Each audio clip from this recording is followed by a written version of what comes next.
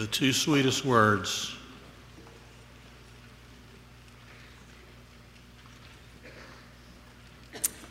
In the English language, or Jesus saves. Jesus saves. I invite you to take your copy of God's Word and find Matthew's Gospel, chapter 1, verse 21, as we think this morning about this subject. Jesus saves. When I was a student at the Fuller Theological Seminary in Pasadena, California, John Wimber would periodically come and give guest lectures in our seminars. You'll perhaps recognize the name John Wimber. He was the founder of the Vineyard movement, which now has become a denomination in itself. John Wimber came to faith in Christ at age 29. He grew up in a non-Christian home, a non-religious home. He shared his testimony in class. He said, when I was a boy, I would ride my bicycle by this little church there in our neighborhood. He said it was in the dark days of the Second World War. And they had a sign on the marquee in front of this little church that said, Jesus saves. And he was so unchurched, he had no idea what that phrase, Jesus saves, meant. He said, in our household, we saved tenfold. We saved tenfold for the war effort. We would save it up and take it to the place where it would be turned into whatever they needed in the war effort. And he said, I wondered to myself, what does Jesus save? What does Jesus save?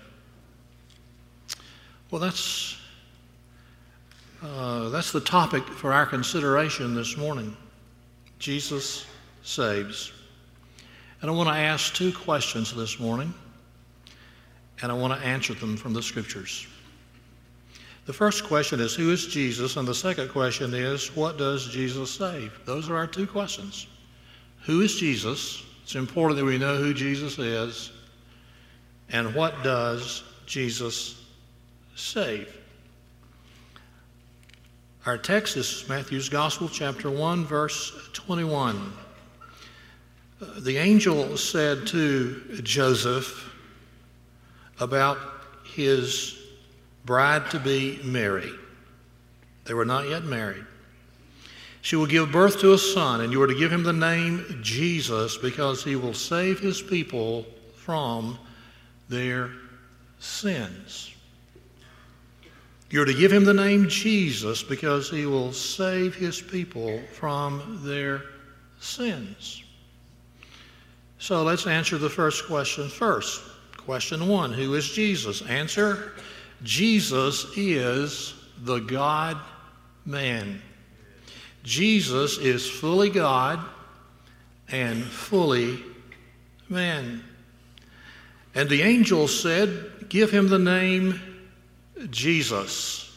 The name Jesus means Savior. Now, what makes Jesus the Savior? Don't other world religions advocate a Savior of some sort? Don't they proclaim that their religious expression is a way of salvation? Yes, indeed they do. But Jesus is unique among all the great religious leaders of human history. He is unique among men. First of all, I want you to see with me that Jesus is unique in his birth. And we'll see this in this text right here in Matthew's Gospel, chapter 1, verses 18 through 23. This is the account of the birth of Jesus. Now, in verse 18, we learn of the role of the Holy Spirit in his supernatural conception. Verse 18, this is how the birth of Jesus Christ came about. His mother, Mary, was found to be pledged to Joseph. That is, they were engaged to be married, but before they came together in the sexual union, she was found to be with child through the Holy Spirit. And so Jesus is unique of all the people who've ever lived in his conception and birth. We find that Mary, perhaps a 14 or 15-year-old girl at this point, a virgin, found conceived in her womb the child Jesus through the miraculous intervention of the Holy Spirit of God.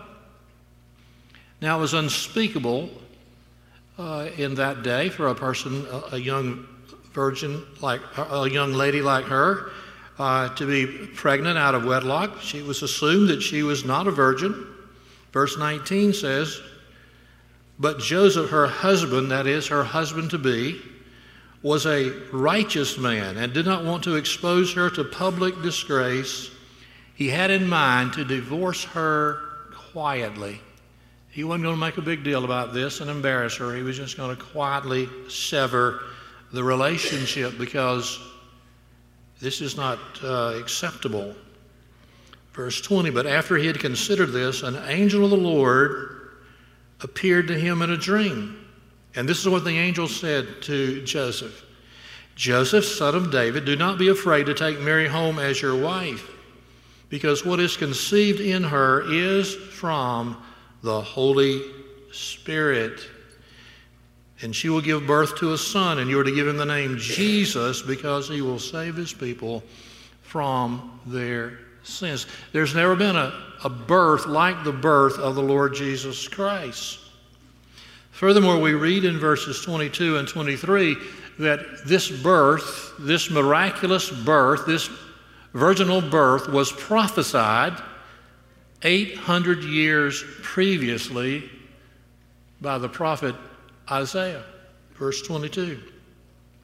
"All this took place to fulfill what the Lord had said through the prophet. The virgin will be with child and give birth to a son, and they will call him Emmanuel," which is one of the many names given to God the Son, which means God with us. So here we see that Jesus is the God-man. During the days of his public ministry, Jesus said, "If you've seen me, you've seen the Father." If you want to know what God is like, look at me, listen to me, follow me. And so we see this was prophesied many centuries earlier. Then verse 24 and 25. "When Joseph woke up, he did what the angel of the Lord had commanded him and took Mary home as his wife." It took him a great deal of courage for Joseph to do this. Verse 25, "But he had no union with her until she gave birth to a son. And then as the angel instructed him, he gave him the name Jesus."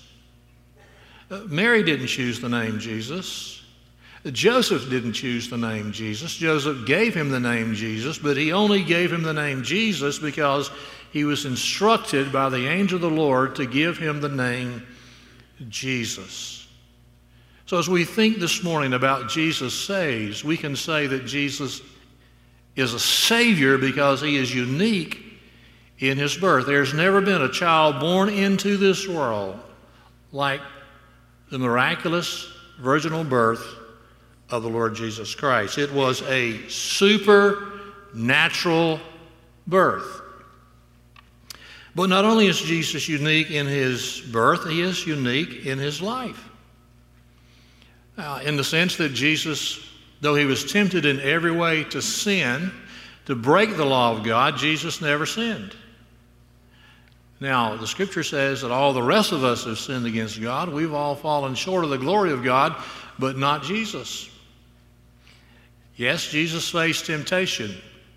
We read about it in the gospel accounts, especially in Matthew chapter 4. We read about it in the Garden of Gethsemane when Jesus faced the greatest trial of his life as he was facing crucifixion on the following day. But Jesus never gave in to temptation.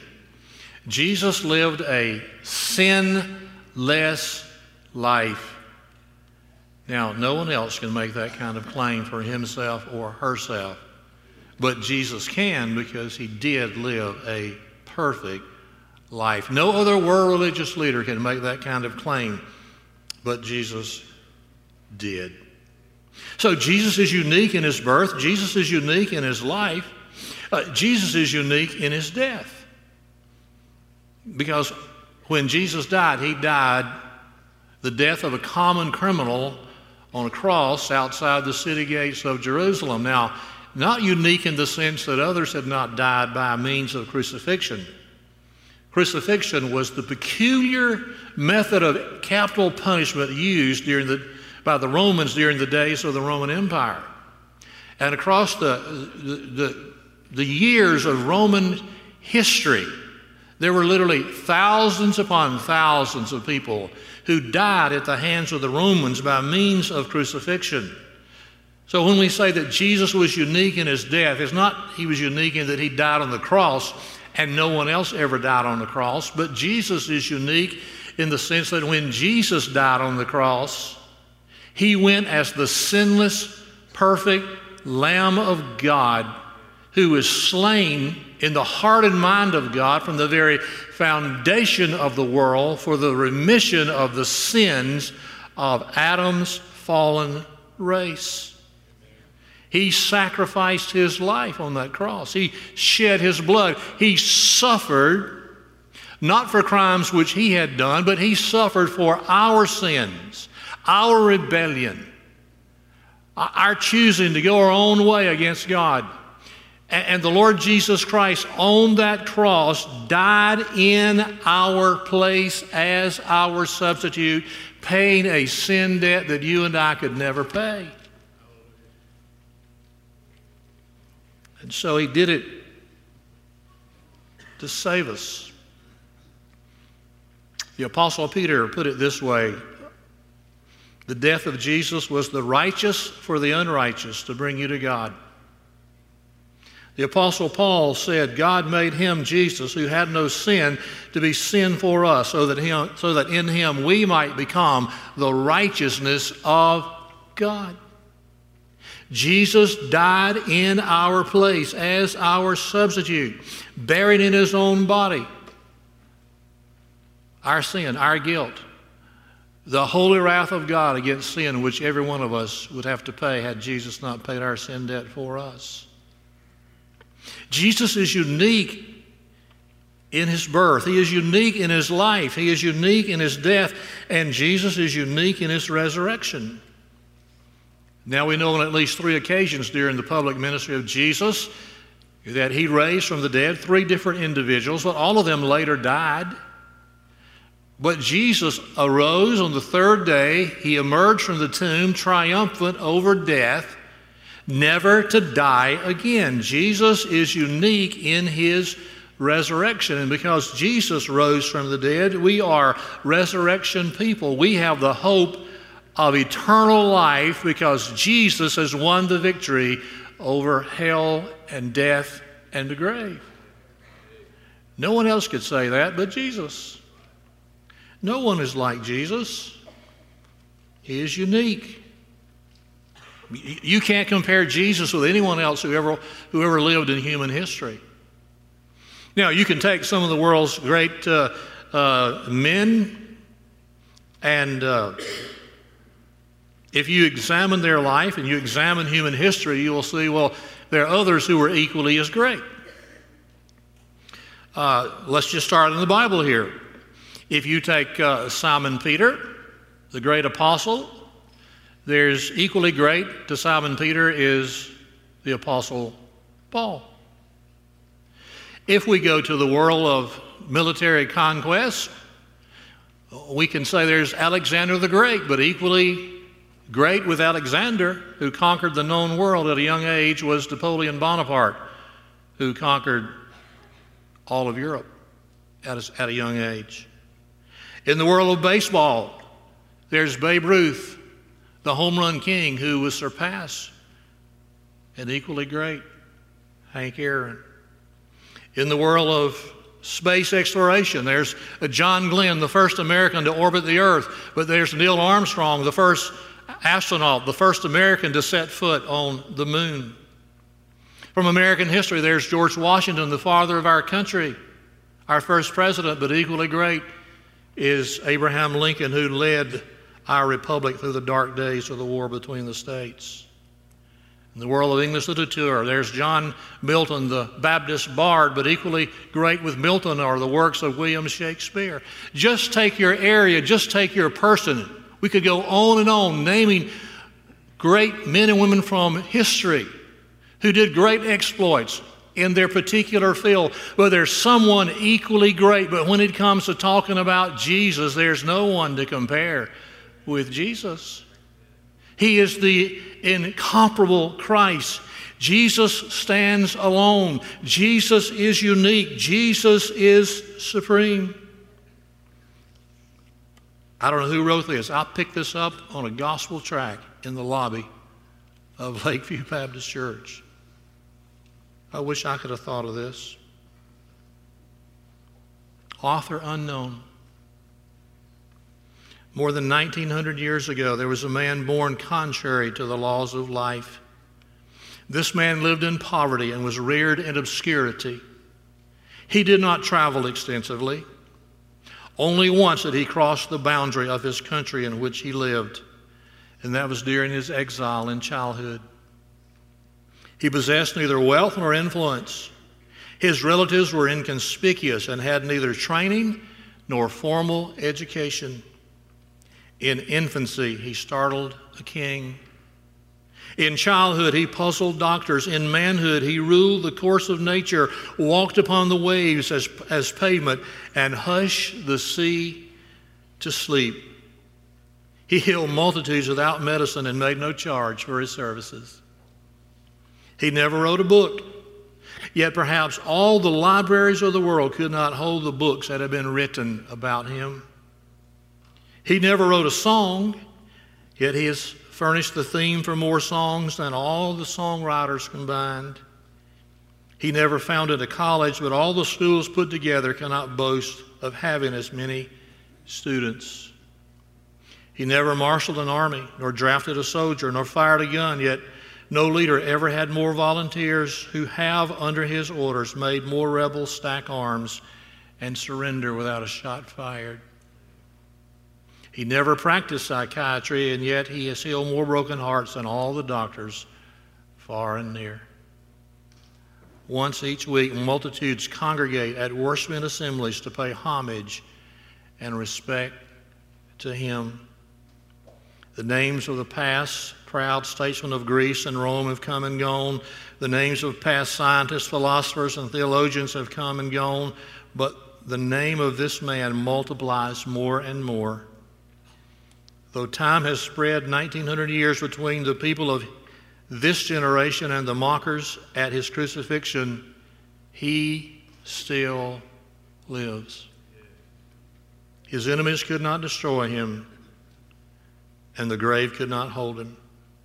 He stands forth upon the highest pinnacle of heavenly glory, proclaimed of God, acknowledged by angels, adored by saints, and feared by devils as the risen personal Christ, our Lord and Savior. He is the incomparable Christ. Charles Lamb said, if all the illustrious men were gathered together and Shakespeare should enter their shining company, they would all rise to pay him honor. But if Jesus should come, we should all kneel to worship him. And we would, for we should. In the Old Testament, Jesus was the Messiah who was promised. In the New Testament, Jesus is the Messiah who is revealed to us in the pages of the 27 books of our New Testament. In the Gospel of Matthew, Jesus is the Son of David, the King of the Jews. In the Gospel of Mark, Jesus is the miracle worker. In the Gospel of Luke, Jesus is the friend of sinners. In the Gospel of John, Jesus is the Word which became flesh and lived for a while among us. In the book of the Acts, Jesus is the resurrected Lord of the church. In Paul's letter to the Romans, Jesus is our justifier. In 1 Corinthians, Jesus is the head of the body, his church. In 2 Corinthians, Jesus is our sin bearer. In Galatians, Jesus is the Redeemer who redeems us from the curse of the law. In Ephesians, Jesus is our peace who reconciles us to God and to one another. In Philippians, Jesus is exalted to the highest place. In Colossians, Jesus is the visible expression of the invisible God. In 1st and 2nd Thessalonians, Jesus is our coming King. In 1st and 2nd Timothy, Jesus is the mediator between God and man. In Titus, Jesus is our blessed hope. In Philemon, Jesus is the friend who sticks closer than a brother. In Hebrews, Jesus is the radiance of God's glory. In James, Jesus is the wisdom of God. In 1st, 2nd, and 3rd John, Jesus is the light of the world. And praise His holy name in the Revelation. Jesus is Alpha and Omega, the first and the last. He is King of kings and Lord of lords. And someday every knee shall bow before Him and confess that He is Lord. The angel said to Joseph, give him the name Jesus. Give him the name Jesus. He is the God-man, and His name means Savior. And we are well advised to sing, as we did this morning, Jesus Saves. But I said to you there are two questions I want to ask of this text, and I want this text to give us an answer. The first question, who is Jesus? Jesus is the God-man. The second question is, what does Jesus save? But it might better be asked, not what does Jesus save, but who does Jesus save? And the answer found in Matthew chapter 1, verse 21 is, Jesus saves sinners from sin and death. Jesus saves sinners from sin and death. Look again in Matthew chapter 1, verse 21. And you're to give him the name Jesus, Savior, because he will save his people from their sins. Whatever else we can say about Jesus, we must say this: He is Savior. Now, there's some well-meaning but misguided people in our world who want to make Jesus something other than a Savior or the Savior from sin. Some want to make Jesus a humanitarian. And they base that on the fact that during the days of his public ministry, Jesus went about doing good. He did many mighty miracles. He made the lame to walk and the blind to see and the deaf to hear, and he made the mute to speak. And he cast out demons. He did many extraordinary deeds of kindness, of humanitarian goodness. And they want Jesus to be a humanitarian and nothing more. There are others who want Jesus to be a philosopher teacher. Now, certainly Jesus was a teacher, and he was an authoritative teacher. We read, for instance, when Jesus finished the Sermon on the Mount given for us in Matthew chapters 5, 6, and 7, that the people said of what they had just heard and of Jesus who had just taught them, this man is not like our scribes, the teachers of the law. This man teaches with authority. And of course, he taught with authority because he was and is and always will be the God-man. But teaching does not define the ministry of Jesus. Others would like to make Jesus a moral example. And of course, Jesus is the greatest moral example we could wish for. Tempted, but never yielded to temptation.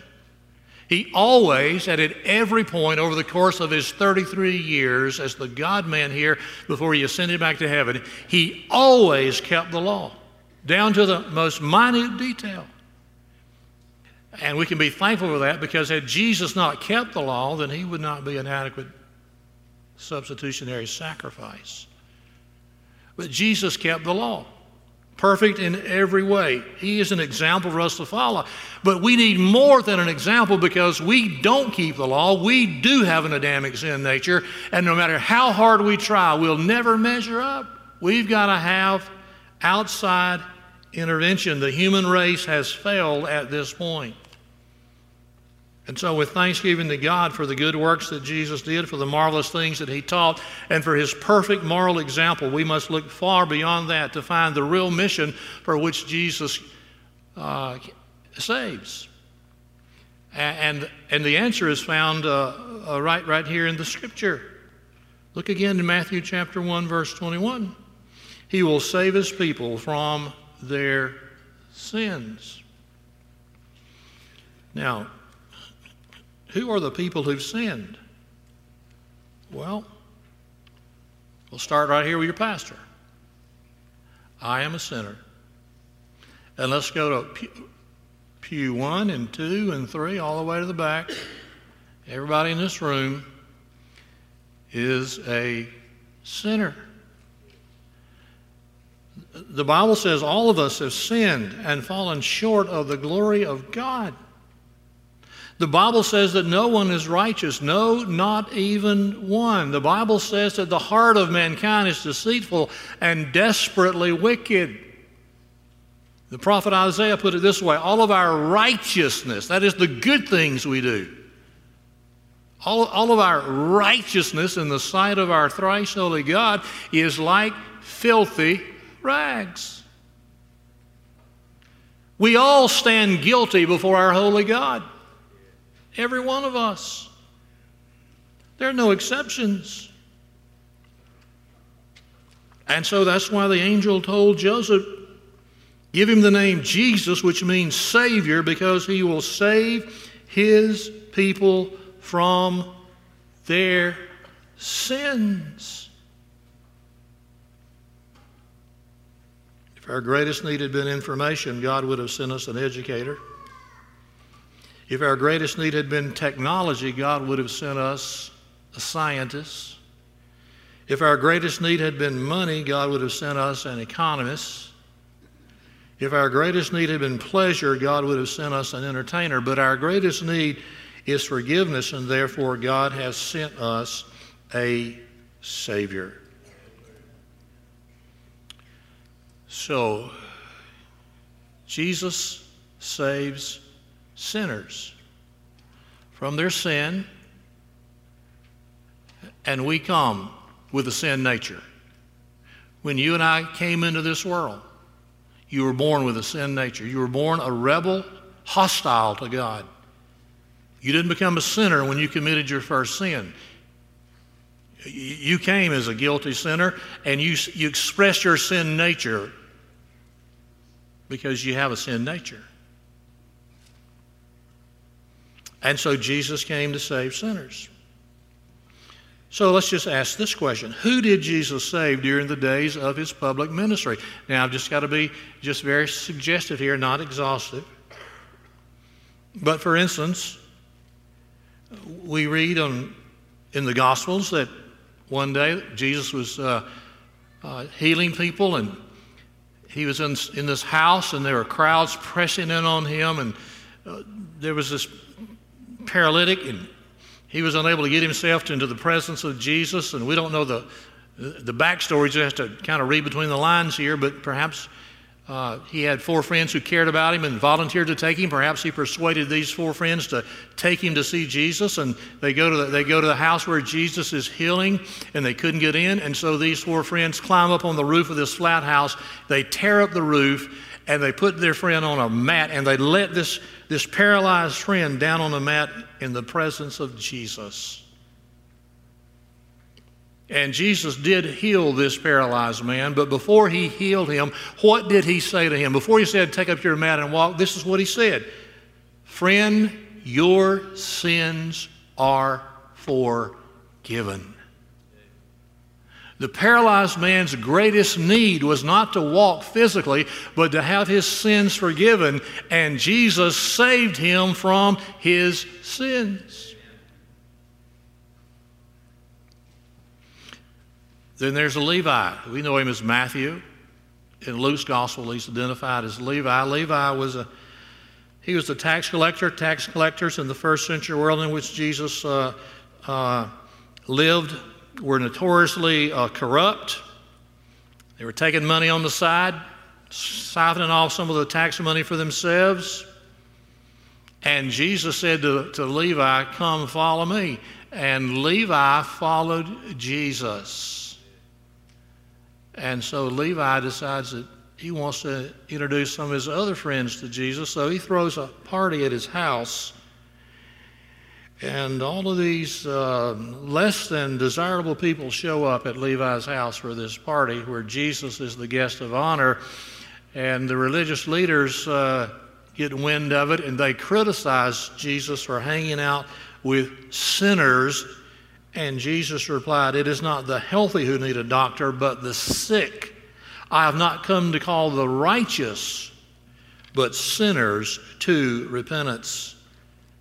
And so we find Levi and perhaps some of his friends were forgiven and saved that night.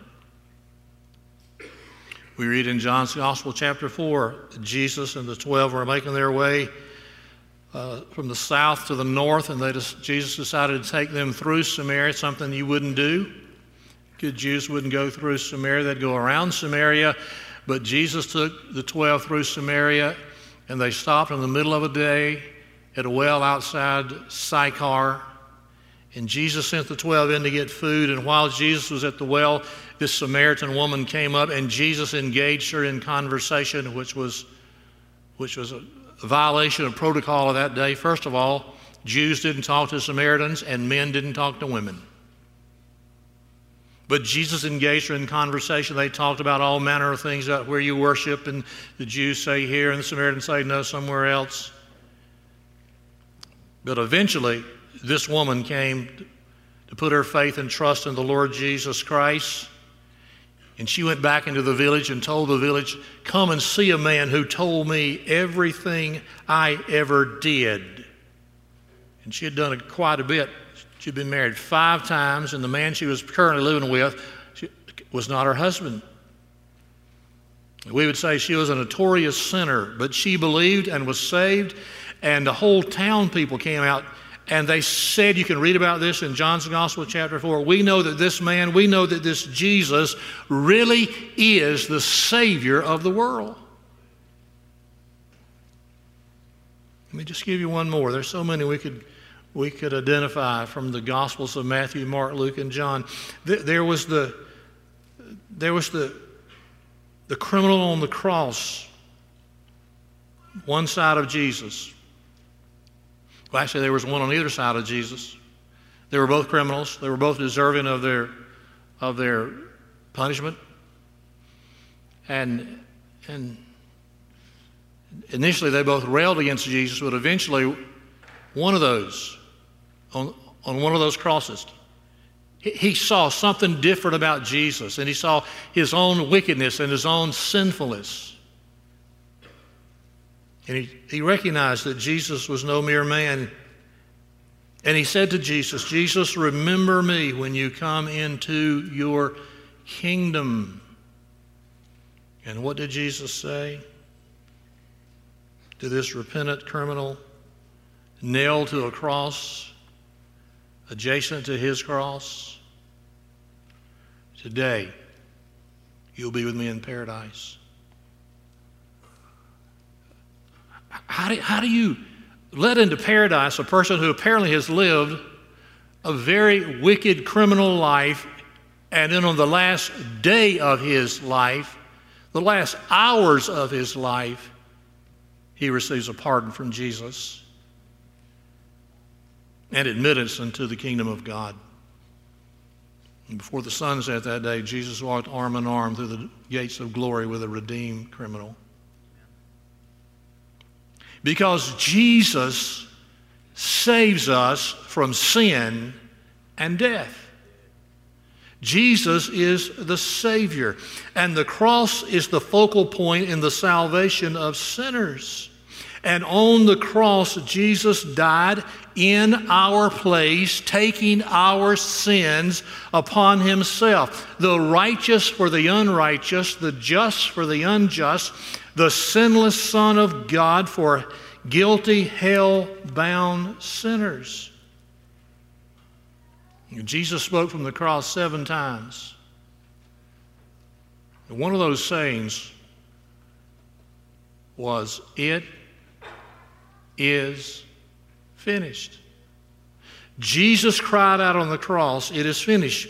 The sin debt has been paid in full. The sin debt that no one could pay except a perfect sacrifice has been paid in full, because I am that sinless Lamb of God, and in my death I have paid that sin debt. I have taken upon myself all the fury of the wrath of God against Adam's fallen race. I have taken it upon myself, that all who will trust in me may be forgiven of their sins and be reconciled to God the Father and be ushered into the eternal kingdom of God. What other world religious leader can say that? No one. What other human endeavor can achieve that? No one. Jesus is the God-man who saves sinners from their sins and from eternal death to be cast into the lake of fire. So how are sinners saved? Well, in repentance and faith.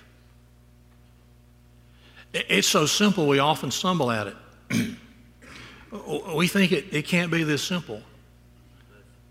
That I repent, I turn away from my sins, I forsake my sins, and I put my faith and trust in Jesus and what he did on the cross, and that will gain me right standing with God. Isn't there something I have to do? Don't I need to go to Sunday school 50 Sundays in a row, or give a double tithe for 10 years or something to earn right standing? No. Not at all. Scripture says it's repentance toward God and faith in our Lord Jesus Christ. That's all. Just repentance and faith. Repentance and faith. Repentance and faith.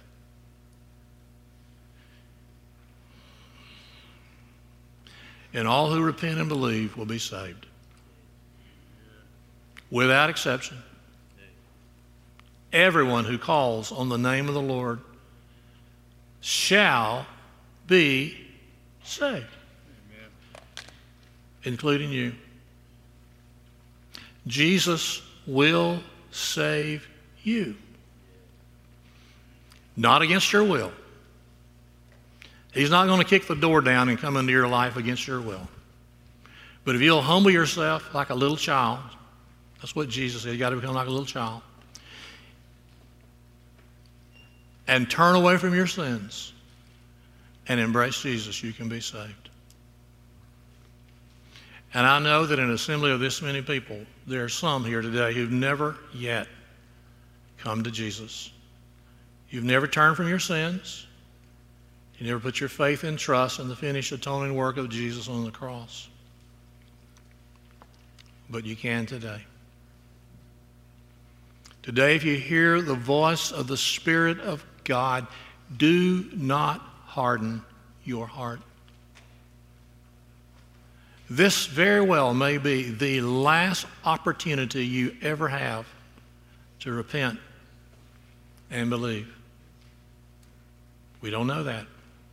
Only God knows the future. But God has brought you to this worship service on this October morning that you might hear those two sweet and precious words, Jesus saves. And you can be saved today. Come to Jesus.